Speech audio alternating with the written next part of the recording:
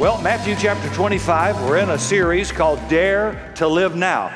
Next week, we'll interrupt this for Easter, and then we'll come back on and finish. This is part 3 in Daring to Live Now, and it's about eliminating regret. What was it old Frank Sinatra used to sing? Regrets, I've had a few, but then again, too few to mention. I did what I had to do anyway. Elvis sang it too. Rick ain't gonna sing it, but okay. It was a good song. Paul Anka wrote that song just for trivia. I wish I could go on a trivia show one time and I could make some money. I could get your closets fixed, honey. If you put me on, you take me back to the 60s, I can kill them. Yeah, getting on the show's the problem. Matthew 25, verse 1. Then the kingdom of heaven will be like this. 10 bridesmaids took their lamps and went out to meet the bridegroom. 5 were foolish, 5 were wise. When the foolish took their lamps, they took no extra oil with them, but the wise took extra flax of oil with their lamps. As the bridegroom was delayed, all of them became drowsy and slept. But at midnight there was a shout. Look, here's the bridegroom. Come out to meet him. Then all those bridesmaids got up, trimmed their lamps. The foolish said to the wise, hey, give us some of your oil. Our lamps are going out. But the wise replied, no, there won't be enough for you and for us then. You better go to the dealers and buy some for yourselves. Well, while they were gone to buy it, the bridegroom came, and those who were ready went with him into the wedding banquet, and the door was shut. Later, the other bridesmaids showed up saying, hey, Lord, open to us. But he said, truly, I say, I don't know you. And here's Jesus' comment. Stay awake, therefore, for you know neither the day nor the hour. Now remember, this is a parable. Jesus is trying to emphasize a certain point. You bring that forward 2,000 years into the future, and you let theologians get ahead of it, and they're going to have the most weird application of a simple truth known to man, and they're never right. This is not about trying to figure out the day Jesus is going to come back. The whole emphasis is on being prepared. Being ready for anything in life. And 2 of the saddest words in the English language are, if only. If only. Being totally unprepared. My favorite story about being unprepared is a student in the university. He's taken a class in ornithology. That's the study of birds. It's a tough class. The professor announces, here's your final, guys. You've got to identify 25 species of birds just by their feet. And this kid goes ballistic. He says, well, you're insane. Nobody in their right mind can do that. I thought I was prepared for the test. I can't pass this final. I'm not going to take it. The professor says, well, son, you have to take it. I get to decide what the final's going to be. So the kid says, well, I'm not going to take this final. And the professor says, okay, if you don't take it, I'll flunk you. The kid says, well, that's okay. Go ahead and flunk me. The professor says, okay, you failed. What's your name? And the kid rolls his pants legs up to his knees and says, you tell me. Well, when you're the student, it's wise to remember one truth. There will be a final. Be prepared. You don't want to have to say, if only. If only I had studied. Now, this is a fundamental truth about human life, so Jesus tells this story. It's a wedding. Some bridesmaids are there. They have just one assignment. Be ready for the groom. Have some oil in your lamp. Be ready for the festivities. In Jesus' day, a wedding could go on for days, even a couple of weeks. But on the last day, the groom would come to the bride's home to escort her to the final ceremony. Then the celebration would begin afterwards. So that's what's going on in this culture, which helps us to understand the Bible a little better. When you understand the culture, you don't get into weird 2,000 years later trying to figure out what this is. So a friend of the groom goes out and says, hey, here's the bridegroom. Come out to meet him. And everybody would get all excited. Have you ever noticed in our day we've changed it? It's the bride who walks down the aisle, and all of our attention is now focused on the bride. Nobody notices the groom in any wedding. He's like a hood ornament, just a prop, like a candle, like the music.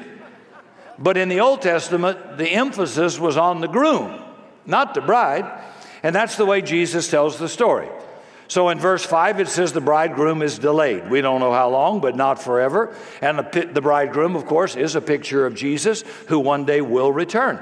Now, this story is not just for people who will be alive when Jesus comes back. You don't have to wait thousands of years for this story to be relevant. He says the day is coming when we're going to see the truth about the whole world, and the confusion and the mess is all going to get sorted out, and everything in lives is going to be brought to light. We'll see the truth about our lives together, your life and mine. So the world is not just an endless random sequence of events.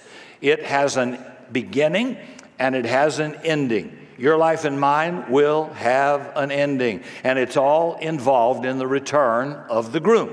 So in this story, there are people that got oil for their lamps, people who don't.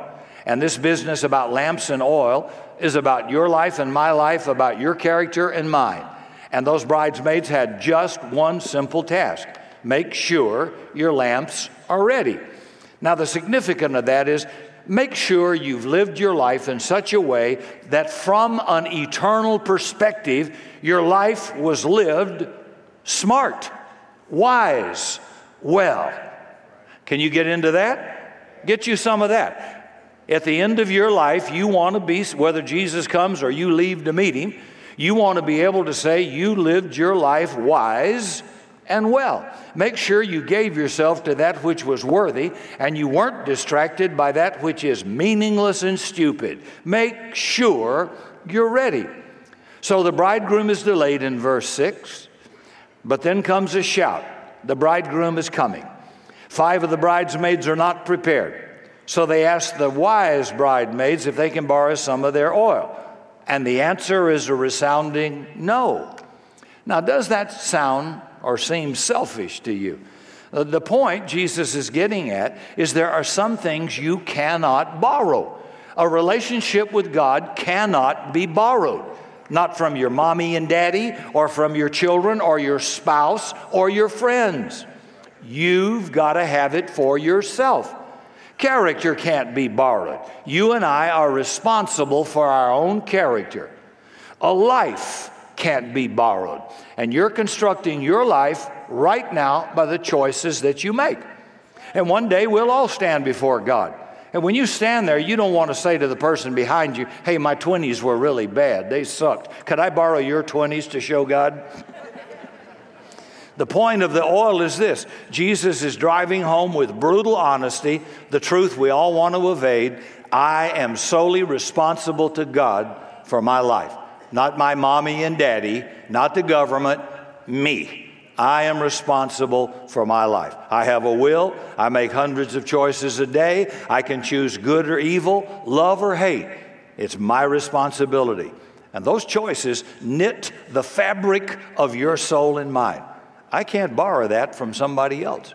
My wife can love God and I can be 400 miles from God. I can't stand before God on the basis of her faith, and neither can you. It's for you alone.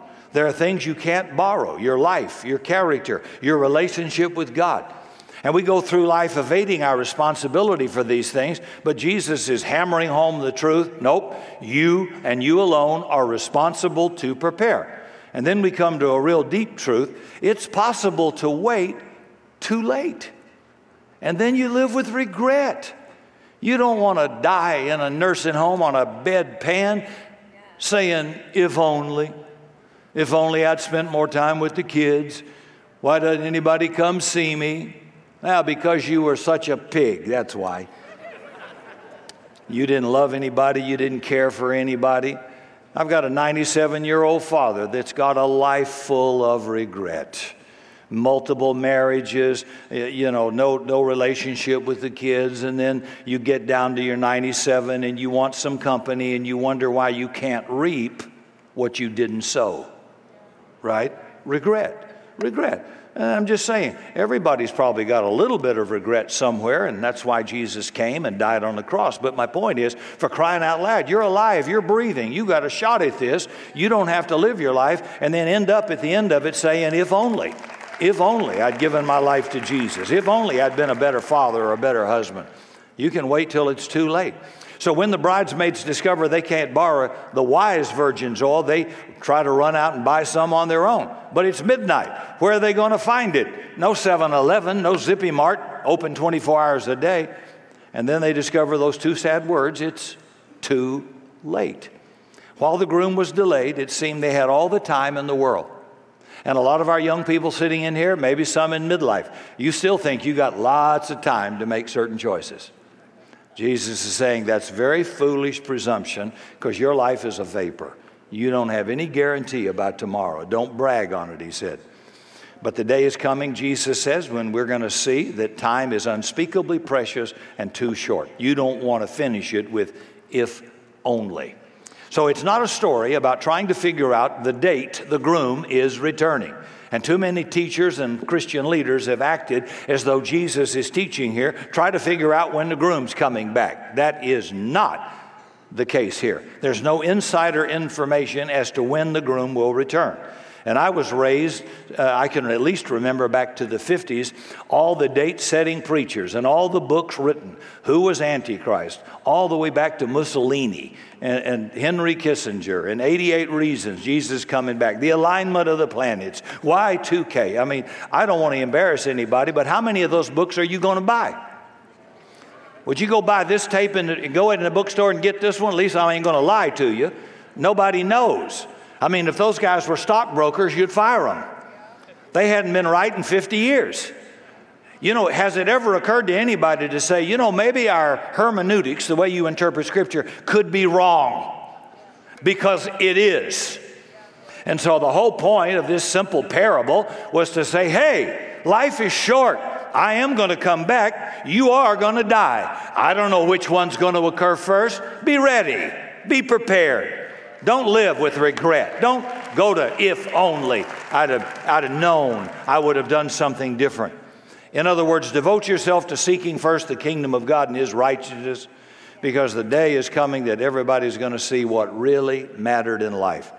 It's not about trying to figure out how close to the second coming Jesus is. When you're in the purpose of God, you're in the will of God, you're doing marriage, you're doing kids, you're doing your career, you're doing ministry, you're doing your health, you're doing life the way God wants you to do. You could care less when Jesus comes back. Why would I be worried about it? It ain't going to be if only. Have you ever come around a curve and there's a highway patrolman sitting on the right side of the road in the bushes? Have you ever noticed how your prayer life improves? Oh, Jesus, help me. Oh, Lord, I hope he didn't see that. Oh, Lord. All of a sudden, I care. If only I had been watching my speed. If only I had been more careful. If only I hadn't been talking on my cell phone. But I'm a patriotic man unless I see blue and red and white in the rearview mirror. Then that's not good. But have you ever noticed, though, when you're doing what you're supposed to be doing at the right speed you're supposed to be doing at it, and you find somebody sneaking into bushes over there in their little Suburban, you don't care. Well, look at that. I bet that guy went, I bet he's going to get him. Not bothering me. I'm doing what I'm supposed to be doing. I'm not worried about it. So the groom is coming, and there are 5 bridesmaids totally unprepared. I guess the question is, how'd that happen? How did people end up having wasted their entire life? And the adjective he uses in the story is interesting. The 5 who don't have oil and are unprepared are not called evil or wicked. They're called foolish. We would say in our culture, stupid. Stupid. Why didn't you bring oil from your lamps? You knew what was going on. And that's what we want to ask. And you know what they would say if we could ask them? The same things your little toddlers say when you ask them, Billy, why did you do that stupid thing? I don't know. Right? I don't know. And notice the truth about how human lives get wasted. The characters who are not prepared for the return of the groom are not defiant. They don't shake their fist in God's face and say, I don't care about you. I'm going my own way. They don't rebel. They don't even decide. They just drift. That's all. As a general rule, that's kind of what happens in human life. When people get to the end of their one and only life and we ask them, hey, why didn't you devote yourself to knowing God? Why didn't you lavish love on your children? Why didn't you become a generous person with what you had? Why didn't you take some great risks and adventure with God? Why did you spend your one and only life running too fast, or collapsed in front of a TV, or obsessing over security, or pleasure, or power? Why didn't you prepare for the return of the groom? And you know what they say? I don't know. It just didn't seem important. Other things seem more important or easier to do. See, that's the kind of spiritual complacency that sets in on the human heart. A failure to appreciate and appropriate a sense of urgency about what matters the most. So we just fritter our life away on stupid, trivial stuff, if only. And that theme is so important, Jesus tells 3 stories about it. There's a story of the thief that comes suddenly in the night. There's a story about the bridesmaids we just read. There's a story about the servant whose master suddenly returns. And in every one of them, the point gets made that's the same. Don't live your one and only life in a way that leaves you saying, gee, if only. So, in the little bit of time we have left, let's talk about eliminating regret in 5 areas of life. Something good for all of us. Number 1, no regret parenting. No regret parenting. In the book of 1 Samuel chapter 3, there's a high priest in Israel named Eli. Eli has 2 sons. They're corrupt. They steal the offering. They seduce the women. They use their position and influence as sons of the high priest to blaspheme God. Eli knew about it, but he did nothing about it, Scripture says. So look at verse 13, 1 Samuel chapter 3. God speaks. For I am about to punish the house of Eli forever for the iniquity that he knew, because his sons were blaspheming God, and he did nothing to restrain them. Maybe he was afraid, maybe he was blind, maybe he was in denial, I don't know. But he knew, and he took no action. So imagine the shock he faced at the end of his life. His 2 sons are killed in battle in judgment. The Ark of the Covenant is stolen by Israel's enemies. Eli knew. He never confronted his boys and their inappropriate, debauched behavior, parental regret. Now, you can't control what your children might do when they grow up, but we can pledge before God we will seek to parent in a no-regret manner with God's help, and we all need help. Nobody's a perfect parent. But when your kids are definitely out of order, for God's sake, when are you going to say something? How many of you know the story about the affluenza teen? 3 times over the legal limp been going on with wealthy parents who are divided, and because they give him anything and everything he wants, he has no sense of responsibility or right and wrong. Are you kidding me? Why didn't somebody nail him to the side of the wall, pull his britches down and tear him up when he was a little boy? Too late now, if only. Too late. You know, they ought to put the parents in jail. Why? What charge? Stupid. You're too stupid to enter civilization. What happened to you people? Don't let wealth rob you of being sane and smart and disciplined.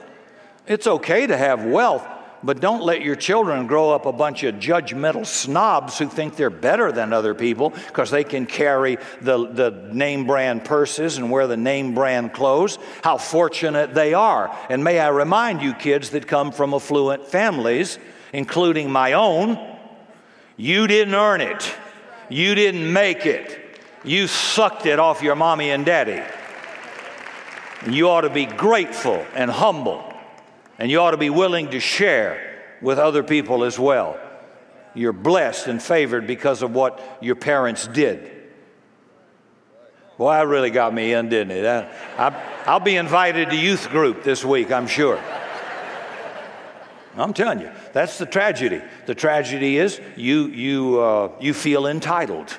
Everybody owes you. Because you've got the car, you've got the clothes, you've got the girl, you're something. You jerk, you didn't earn a thing. At this point, you couldn't get a job at a shop and go. Well, I've never lost my brain. I know what it is to drive an old Beetle with 200,000 miles on it. I had one suit. It was $150. It's like cardboard and one tie. That was my wardrobe in a 45-foot trailer with roaches as big as a skateboard. I never forgot that. So God says the rich answers the poor roughly. Don't do that, because that could be you, but for the grace of God, right? That's all I'm trying to say. Okay, don't be a parent that raises a snobby kid, a smart aleck kid, because if you won't deal with him, the law will, and that's going to be sad. James Dobson, a child psychologist, writes about a 10-year-old boy named Robert who was a patient of Dr. William Slonaker. Here's what he writes. Dr. Slonaker and his pediatric staff dreaded the days when Robert was scheduled for an office visit. He literally attacked the clinic, grabbing instruments, files, and phones. His passive mother did little more than shake her head in bewilderment. During one exam, Dr. Slonaker observed cavities in Robert's teeth and knew he had to be referred to a dentist, but who would be given the honor? Dr. Slonaker eventually decided to send him to an older dentist who reportedly understood children. Robert arrived at the dental office prepared for battle. "Get in the chair, young man," said the doctor. "No chance," replied the boy. "Son, I told you to get in that chair, and that's what I intend for you to do," said the dentist. Robert stared at his opponent for a moment and said, "If you make me get in that chair, I'll take all my clothes off." The dentist calmly said, "Son, take them off." The boy forthwith removed his shirt, undershirt, shoes, socks, and then looked up in defiance. "All right, son," said the dentist, "get in the chair." "You didn't hear me," sputtered Robert. "I said, if you make me get in that chair, I'll take all my clothes off." "Son, take them off." Robert proceeded to remove his pants and shorts, finally standing naked before the dentist. "Now, son, get in the chair," said the doctor. Robert did as he was told and sat cooperatively through the entire procedure. When the doctor was through, Robert was instructed to get out of the chair. "Give me my clothes now," said the boy. "Oh, I'm very sorry," said the dentist. "Tell your mom we're going to keep your clothes tonight, but she can pick them up tomorrow." Can you comprehend the shock Robert's mother received when he stood in the door of the waiting room, totally buck naked, and they walked down to the elevator into the parking lot, ignoring the snickers of onlookers? The next day, Robert's mother returned to retrieve his clothes and have a word with the dentist. However, she did not come to protest. Here were her sentiments. "You don't know how much I appreciate what happened yesterday. For years, Robert has blackmailed me about his clothes. If I don't immediately give him what he wants, he threatens to take off all of his clothes. You're the first person to call his bluff, and the impact on Robert has been incredible." There are probably some Roberts running around this church. But here's the deal. The longer you put off confronting destructive behavior, the older the children get, the harder it is to bring change until it's too late, right? So whatever it is, confront it. Confront it now. The Bible says in Ecclesiastes, because sentence against evil is not quickly executed, the heart of man is fully set to do evil. So when you know it's wrong, when it's out of order, confront it early, immediately. Not just with kids, but with everybody. Deal with some issue quick, and it'll be less painful than trying to deal with it later. Well, some of you need to resolve this morning to have that talk and confront. Will you do it? "Well, if I don't get that, I'm going to leave home." Well, let me help you pack your bag. Let's see how far you get. I'm serious. And then there are good books out there by child psychologists, Christians, on tough love. You got an 18-year-old boy who's dominating the whole house in tyranny. You pack his bag and put him out and say, "When you can live under the authority of this home, son, we love you. You're welcome here. But right now you're a grown man. You're 18 years old. So goodbye." You say, "Well, I don't know if I could do it." Well, then don't complain about the tyranny going on. And then one day when he becomes a killer or he ends up with a life that brings shame to everybody, then there's going to be, "If only I'd done something when I had a chance." So resolve now to confront. For some of you, parental regret are words of affection that you've never spoken. Go speak those words. Tell your kids every day. Tell them, I love you. I'm proud of you. God's got a great future with you. I wouldn't take anybody else on trade for you. And don't cross your fingers behind your back, because for some of them, those thoughts cross our mind. For others, the regret is time. When is the last time you did something spontaneous and unpredictable with your kids? My kids are all grown now. One of them married. We've got grandchildren. So I spend time with the grandchildren. I took little Mia, she's 7, to the Thin Air. And I met people from the church that were there during the spring break. And I can't believe you're at Thin Air. Well, I'm spending time with my granddaughter creating memories. So we shouted and took pictures and had fun. Then we went for lunch and we got what they like. And then we went to the spa and got not mine, but her nails done. And they're so tiny, they only charge me $5, and it only takes 5 minutes to go. They're so little.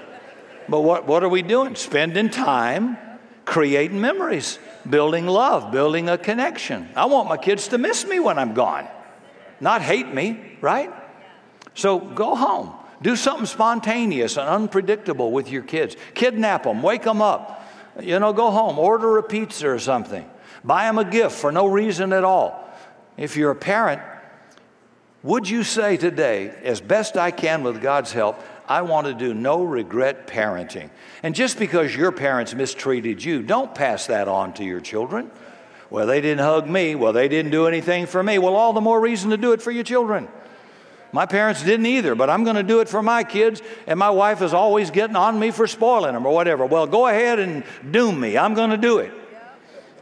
I'm going to stand before God and say, I loved too much, I gave too much, I was too soft, too much. I'll take it. Thank you. Judge me. That's okay. I'd rather be guilty of showing too much mercy than nothing.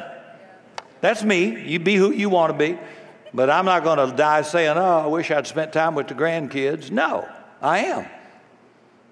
I love it. It's not hard, is it, honey? I actually like it.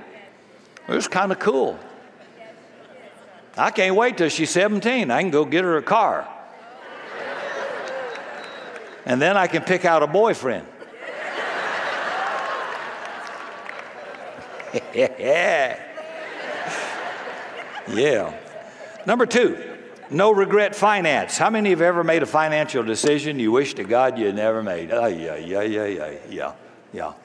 I hate those stories that tell you when Walmart started, if you didn't invest it $1,000, it'd be worth $80 million now. Who knew? If only. I read the book Pour Your Heart Into It by Howard Schultz, the founder of Starbucks, and he couldn't get many people to invest in his dream, but one doctor invested $100,000 and got $10 million. Oh, shabba baba, yeah. The key issue is to think about the way you use your money. How's this going to look to me one day after I die? Yeah, are you a good steward? How you handle your money? There are 2 people in the New Testament, Ananias and Sapphira. They're a married couple. They're in church. They apparently are drawn to God, but obviously they never dealt with the grip money had on their heart. So as people were giving generously to the church to support the poor in Jerusalem that were under persecution, they saw the attention they were getting. They were selling stuff, lawnmowers and stuff they didn't need, maybe a little travel trailer or something. Well, they had an extra piece of land. They sold it, and they couldn't believe it. They didn't have to negotiate. They got top dollar for it, and they were so shocked. They said, holy cow, we can't give all this to the church. And they kept back some. Now, God makes it clear in Scripture that it wasn't keeping some that was a sin. It was letting the church think they gave it all so they could get the applause of being sacrificial. And God killed both of them right there at the church altar. Whoo! Can you imagine? There aren't enough ambulances in town if God did that today on Sunday in church. Everybody lying to God about your money's going to die. Oh, Lord. What a day that would be. And it was fatal. And then Jesus talks about a widow in Mark 12. She gave 2 coins to God, the last money she had. And Jesus said she gave more than all the wealthy people combined because she gave everything. She bet everything she had on God. And I'll bet if an investment seminar were taught in heaven, it wouldn't be Warren Buffett or Bill Gates. Maybe this widow who bet everything she had on God. So if the groom were to return tonight and your life ended, would you have any financial regret? Some of you are crushed by debt right now, and you need to get a grip on it. We offer financial freedom classes for free to get you some help. Then there are some seminars with a small, modest charge to get you out of debt and show you how to handle your money. Some of you have never tried tithing, and it's time for you to make that decision of giving to God, at least at the floor level of a tithe. Maybe you tithe, but you haven't had an adventure in giving in a long time, and God's tugging at your heart. Hey, step it up. If you want me to step it up. Invest more heavily in the kingdom. Will you do it? You don't want to live with if only. Third area of regret is the area of sin. How many of you have discovered that bad habits just automatically go away? I wish. I think one of the strongest if only factors is going to be attached to sin. Are there patterns of sin going on in your life right now you have refused to face? And if you don't face it, it's going to lead to some major regret. Destructive patterns may be abuse, addictions, chronic attitudes that just wither your heart and spirit, and you've never seriously intended to do whatever it takes to stop. Some of you need to start praying. God, no matter what else happens between now and the end of my life and the groom returns, I'm going to do battle with this area of defeat in my life. Maybe you need support. Maybe you've tried and you can't defeat it on your own. Have you gotten into a small group? Have you shared with a couple of trusted friends who can support you? Maybe it will take getting into a 12-step program. We could get testimonies from people who are in or who have been in and recovered completely from drug addiction, from alcoholism, from sexual addictions, and they've got good, sustaining lives. But they at some point in life said, enough is enough. I'm going to get help and deal with this thing. Otherwise, you're going to live with if only, if only. So here's the truth. Jesus will come back. The day is coming when you're going to die. And you and I are going to say, what in the world was I thinking? Why did I allow that to go on in my life? Why didn't I acknowledge my problem, confess it, and get help that I needed to do battle and root it out of my life? Number 4, risk-taking regret. That's an interesting one. God calls all of us to a certain level of adventure with Him and taking risks for His sake, not stupid risk, not foolish risk, but risks of faith to believe God. When God delivered Israel out of Egypt, He told them to trust Him and take risks by taking the promised land. So Israel sent out 12 spies into the land, and the verdict came back in Numbers 13, verse 31. We're not able to go into the promised land. We're not able to go up against this people that inhabit the land. They're stronger than we are. They have more money than us. They're better educated than we are. They have gated communities. I added all that, I guess you know. The people we saw are great in size, and we are just grasshoppers to them. And then in chapter 14, verse 2, then the people wail, oh God, why didn't we just stay in Egypt? A whole generation of people never went into the promised land, although God said, I've given it to you. So imagine the regret of being delivered from Pharaoh, experiencing the plagues and the Passover, parting of the Red Sea, being led by a pillar of fire and a pillar of cloud. Your clothes don't wear out, and you get free food every day, miracle after miracle, and the promised land is still there waiting on you. That's amazing. Amazing to me. If you think miracles produce faith, read that. It did not produce faith. But they never got in. You'll never go into your promised land because you don't trust God. So we get a regret factor one day in life. If only, if only. And I thought, I'm not going to live that way. So what's God calling you to risk? Maybe it's a vocational deal. Maybe it's a ministry risk. I mean, the need to develop and use your gifts around here at Summit is huge. We need you. The kingdom needs you. What adventure is God calling you? I was just jotting down a while ago in the speaker's room of just a few people. There are more. I just don't know who you are. I remember when Tony Warren a couple of years ago started his own business, a sports athletic business, which is going strong right now. I remember when Mark Earhart worked for one of the largest beverage distributors in Texas, and I said, Mark, you are such a good salesman, you could do this for yourself instead of having a salary. And it took about 4 years for him to believe me, but he and Beth Ann took a major investment risk, borrowed money, stepped out in the danger zone, started their business, and now they're about to buy their fourth one, and that's been just 2-3 years ago as God has helped them.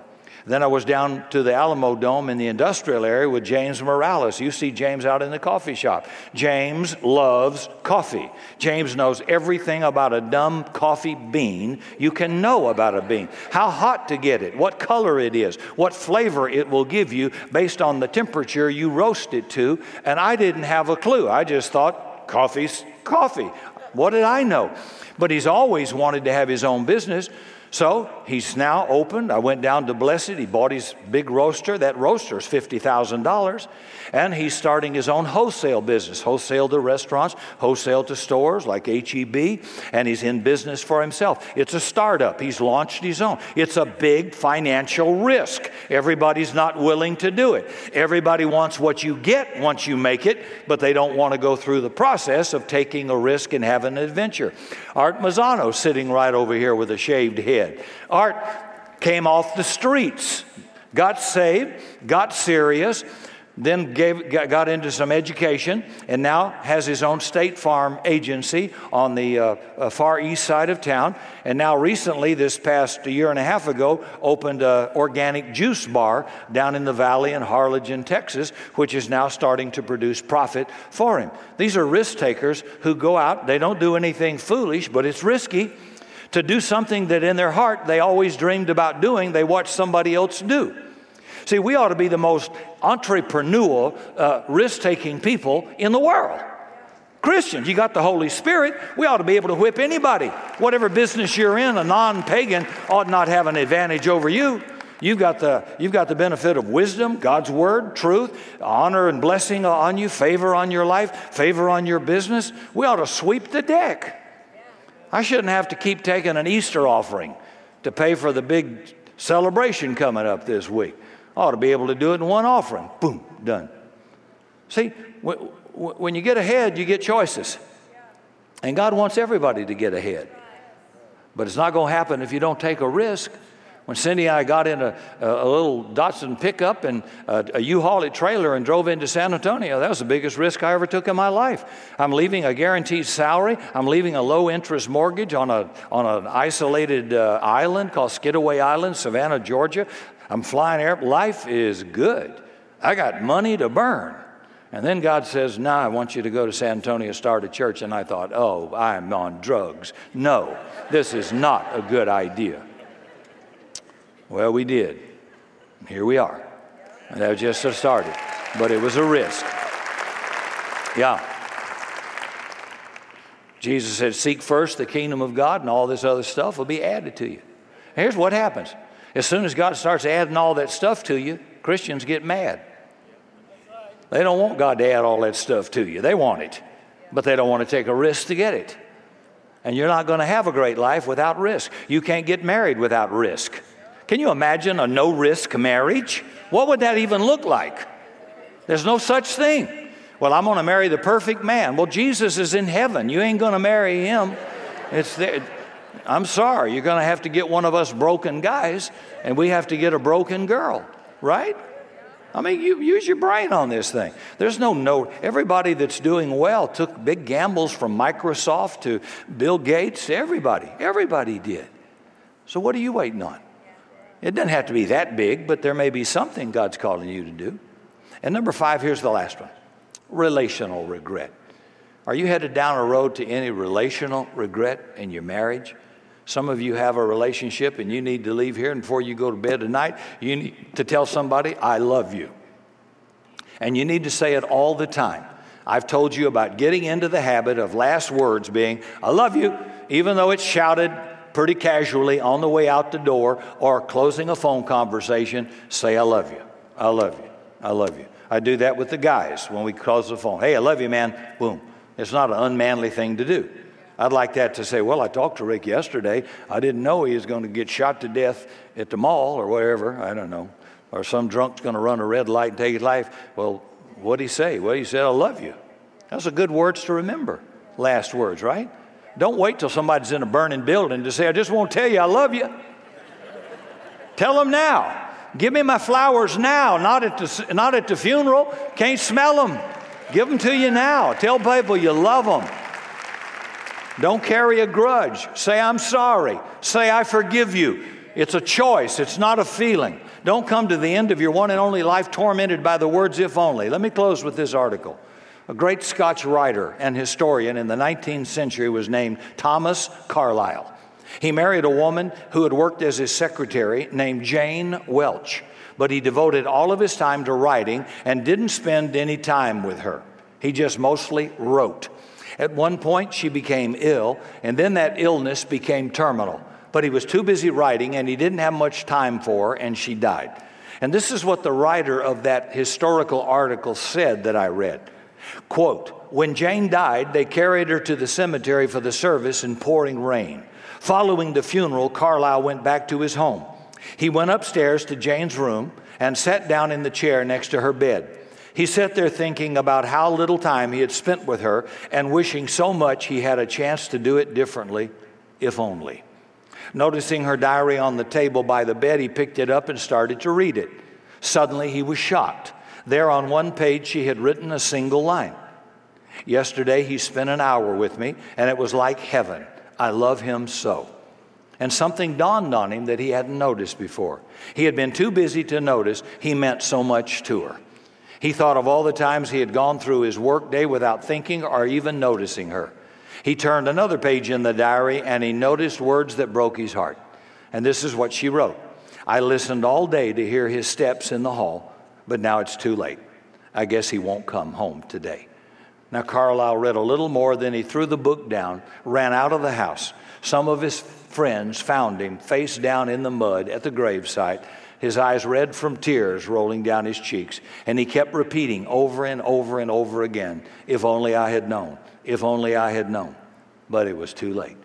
And after her death, Carlyle made little attempt to write again. He lived another 15 years, bored, weary, and a partial recluse. The last thing God wants for any of us is to reach the end of our one and only life with a pile of regrets. That's why Jesus came. That's why we have the Bible. That's why he went to the cross. That's why the Holy Spirit is within you. And here's the deal. The groom will come back one day. Don't know when, but he will. And one day you'll die. That's a fact. Don't know when, but you will. And so Jesus' admonition is, be prepared. Be ready. You can neglect paying your electric bill, but don't neglect Jesus. Don't neglect your soul. What's it going to profit you if you buy every rich car and every home in 400 counties? I saw Tom Cruise's mansion in Telluride, Colorado is up for sale for $60 million. What does all that matter if you lose your soul? Now, if you've got it, in God is a blessing, wonderful. But I'm saying all that isn't going to matter a flip if you lose your soul and you don't get another chance. If only I'd seen that coming. Well, God told you it's coming. So we need to be ready, right? Live with no regrets. For more information on Summit Christian Center and Rick Godwin, visit summitsa.com and connect with us on social media.